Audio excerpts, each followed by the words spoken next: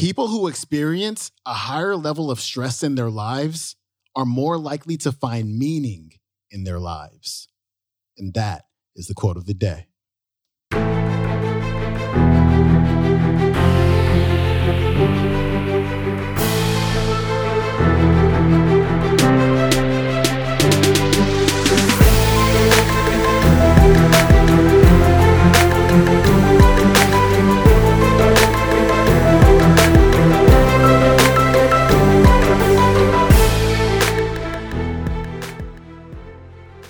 Welcome back to the Quote of the Day show. I'm your host, Sean Croxton at SeanCroxton.com. Today's message is huge.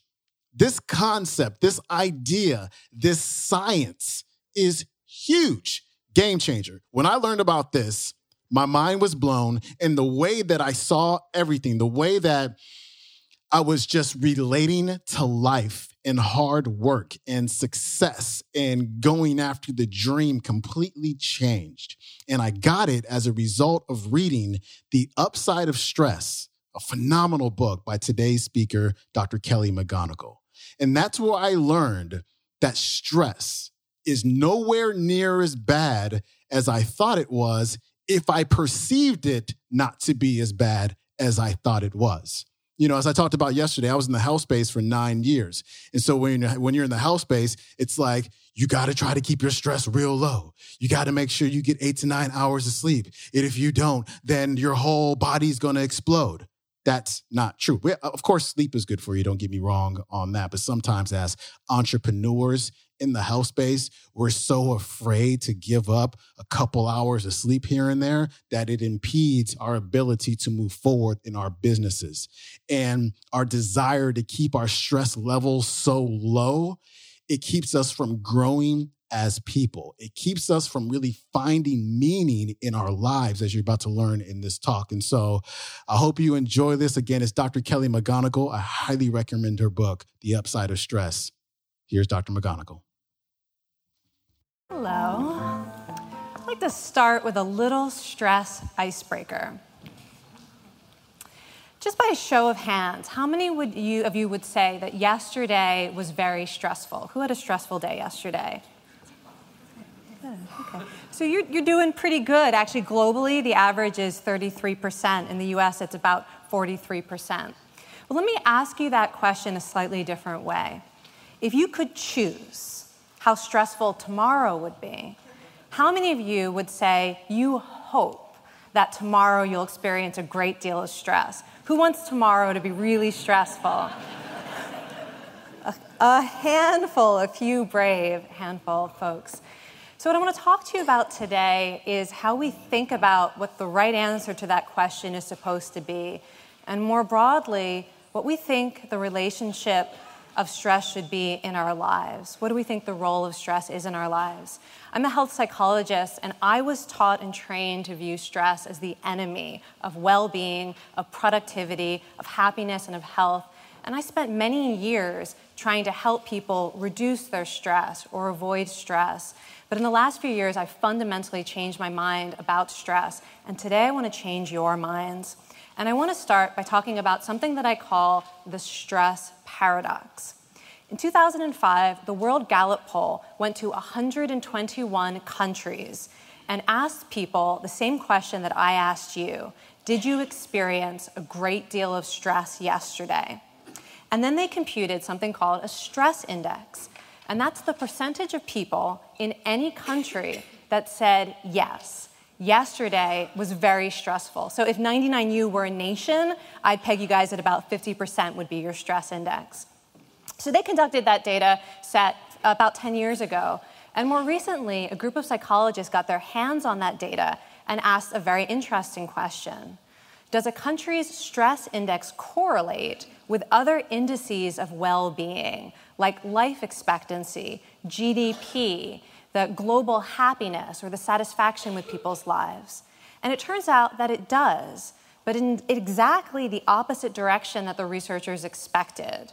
The higher a nation's stress index, the greater the GDP and life expectancy, the more satisfied people are in that nation with their lives, their work, their communities, their own health, the happier they are.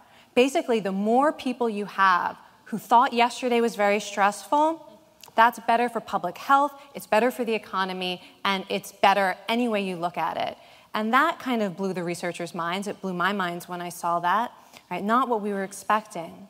And so in order to better understand this odd correlation between stress and well-being, the researchers looked at what other experiences seem to correlate with a high stress index.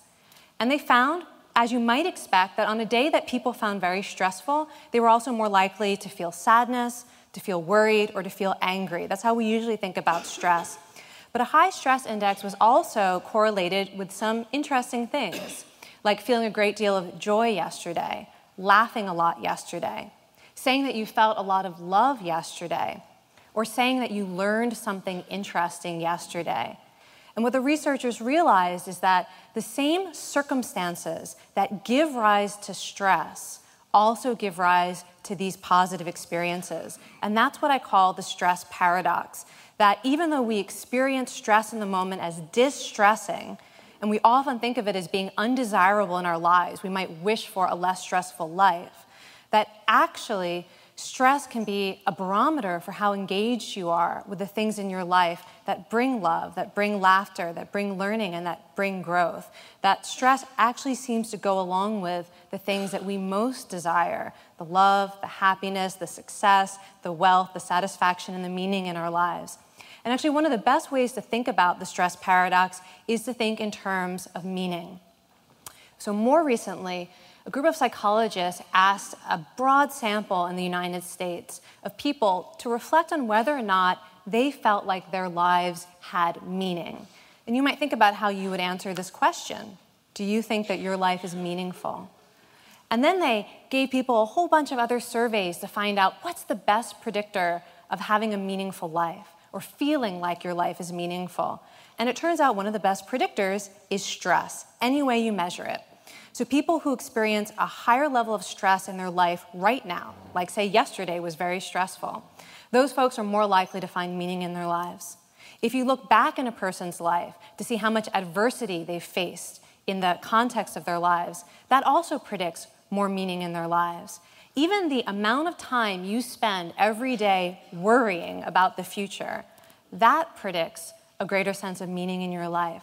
And in fact, one of the researchers' main conclusions of their study of what makes a meaningful life, they concluded that overall, people who have a meaningful life worry more and experience much more stress than people with a less meaningful life. And this is a really different way to think about what stress means. That stress could be a signal that you are engaged in the goals and the roles, the relationships, you're pursuing the goals, and you're facing the challenges that will also give rise to meaning in your life.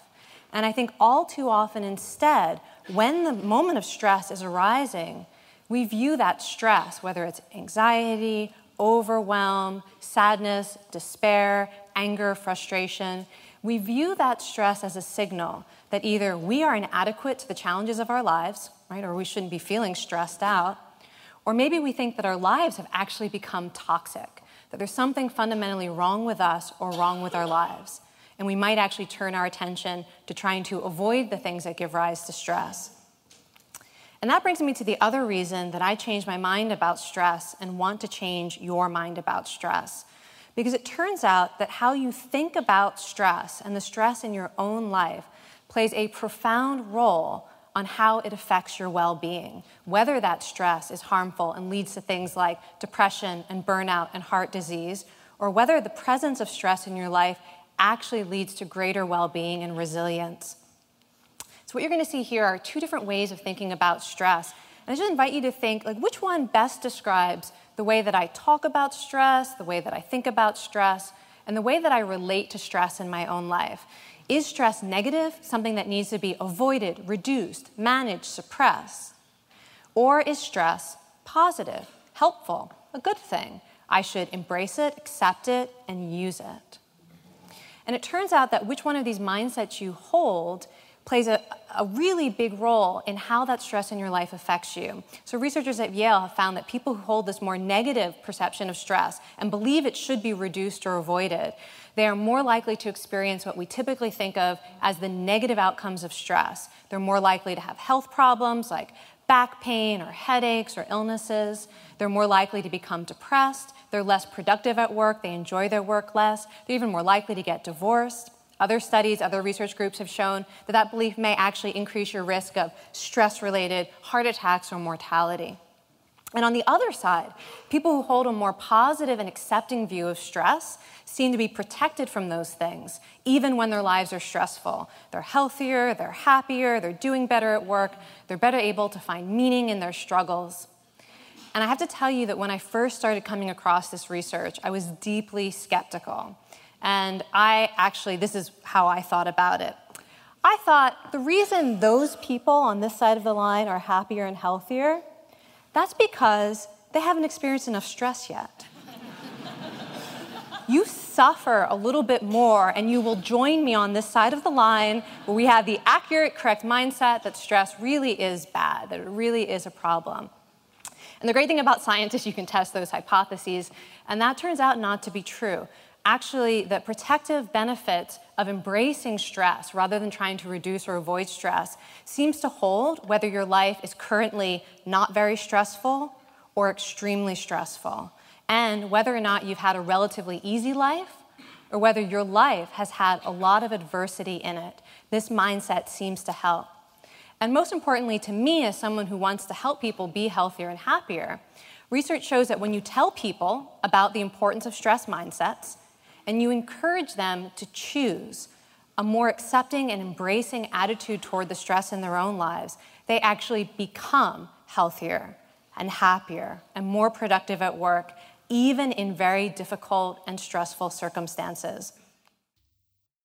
That was amazing, life-changing, mind-shifting stuff about stress from Dr. Kelly McGonigal. If you want to watch the entire talk, go to YouTube. It's called Kelly McGonigal, How to Turn Stress into an Advantage, available on the 99U YouTube channel. And again, I highly recommend her book. It's called The Upside of Stress, available at Amazon.com. That is it for me. I will see you tomorrow for our Friday episode of the Quote of the Day Show. I'm out. Peace.